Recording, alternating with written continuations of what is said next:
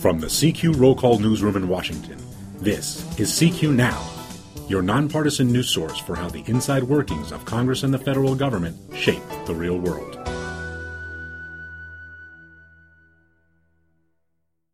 Funding for the nation's highways and mass transit runs out on October 29th, but Congress will be hard-pressed to keep the spigot open and find a long-term solution to prop up the ailing Federal Highway Trust Fund. I'm Adriel Bettelheim with CQ Roll Call, joined by Transportation Editor Randy Walarius. Now, deadlines aren't anything new for the highway bill. Congress has a habit of making short-term funding patches lasting several months and basically punting. Are we going to see that again at the end of this month? Almost certainly. The Congress is up on some very tight deadlines. As you mentioned, the current authorization expires on October 29th. The Senate has a 6-year bill ready to go. The House Transportation Committee on Thursday passed its own 6-year bill. But think of some of the things that bill still has to go through to get ultimately passed. It has to go to the floor. It has to then go to conference. If the House passes, go to conference with the Senate. They have to resolve any differences. It's very unlikely that they will get that done by the 29th. The likelihood is they will have to pass some sort of short-term measure of weeks or months to give themselves enough time to do the work. Let's talk about what's at stake here. The bill covers big city transit systems, it covers Amtrak, it covers state road projects, and the money it brings in isn't enough to cover the backlog of maintenance, new projects, what have you.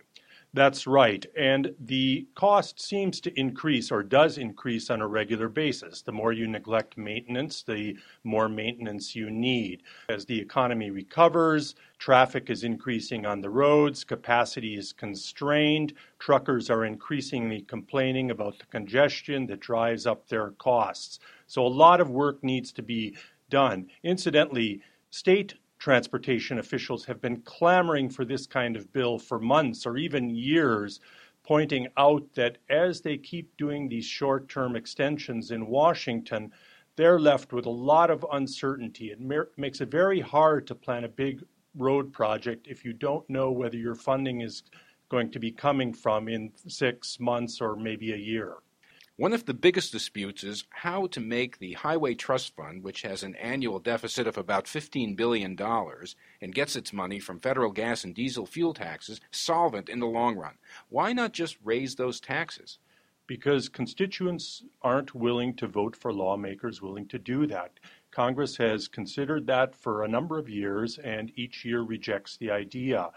At the state level or the local level, a number of entities are stepping in raising gas taxes or looking for other alternatives. But taxes aren't terribly popular at the moment, and that's the reason that Congress is looking for alternatives. Another factor in this question is the rise of fuel-efficient vehicles.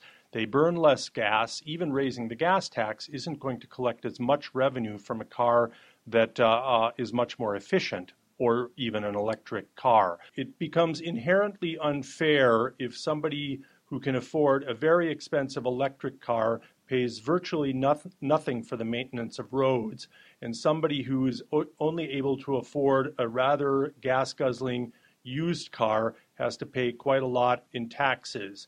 The bills in question, the 6-year bills that the Senate passed in July and that the House committee passed on Thursday, only offer funding for up to 3 years, and the House bill doesn't even resolve that entirely. So if and when they go to conference on these bills, they're going to have to first agree on the funding for 3 years, but they're going to face a funding issue again before the 6 years are up. So these ambitious plans aren't fully paid for.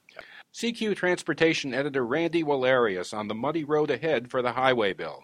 I'm Adriel Bettelheim, and you can follow us on Facebook and Twitter at CQ Now.